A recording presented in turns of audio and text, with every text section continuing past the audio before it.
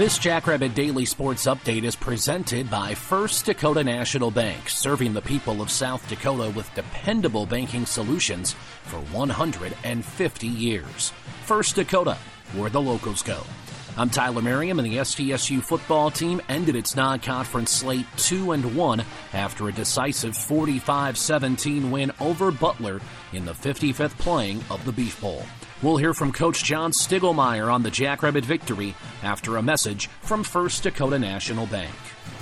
Agriculture has always formed the backbone of our economy, and its success has always required a very precise understanding of the land. But until SDSU launched its first-in-the-nation Bachelor of Science degree in precision agriculture, young ag professionals were on their own when it came to keeping up with cutting-edge ag technology.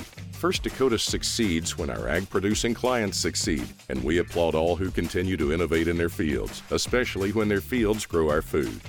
This is Nate Franzine, President of Ag Banking at First Dakota. Every thriving operation and game-changing innovation was started somewhere by someone who had a dream and the passion to make it happen first. So what will be your South Dakota first? Give a First Dakota Ag Banker a call today. Member FDIC. The SDSU football team was impressive from the word go, a 28-7 halftime lead en route to a 45-17 win over the Bulldogs of Butler. Quarterback Mark Gronowski, 17 of 25 through the air, 279 yards and 3 touchdowns. He also ran 8 times for 55 yards and a score. Head coach John Stiegelmeier on the quarterback's performance. Well, he had a great week of practice, number one. He had confidence coming in.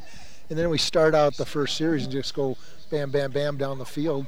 I mean, that can only help your quarterback out. He made some great throws and plays. And then when things weren't there, he made plays with his legs. So he's a winner, and the neat thing about him, he's going to get better every week, too. Meanwhile, the Jackrabbit defense played very well. Butler scored in its last 2 possessions, but the Jacks held the Bulldogs to 264 yards. This is a Butler team that had been averaging almost 40 points a game, and SDSU's defense tightened up on Butler, limiting the Bulldogs to only 17. The head coach on his defense's performance. Yeah, I think our defense played really well. We were able to play a lot of guys.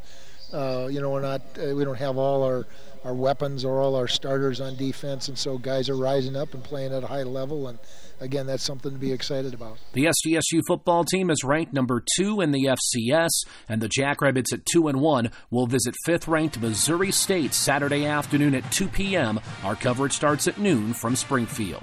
Today's update is presented by First Dakota National Bank.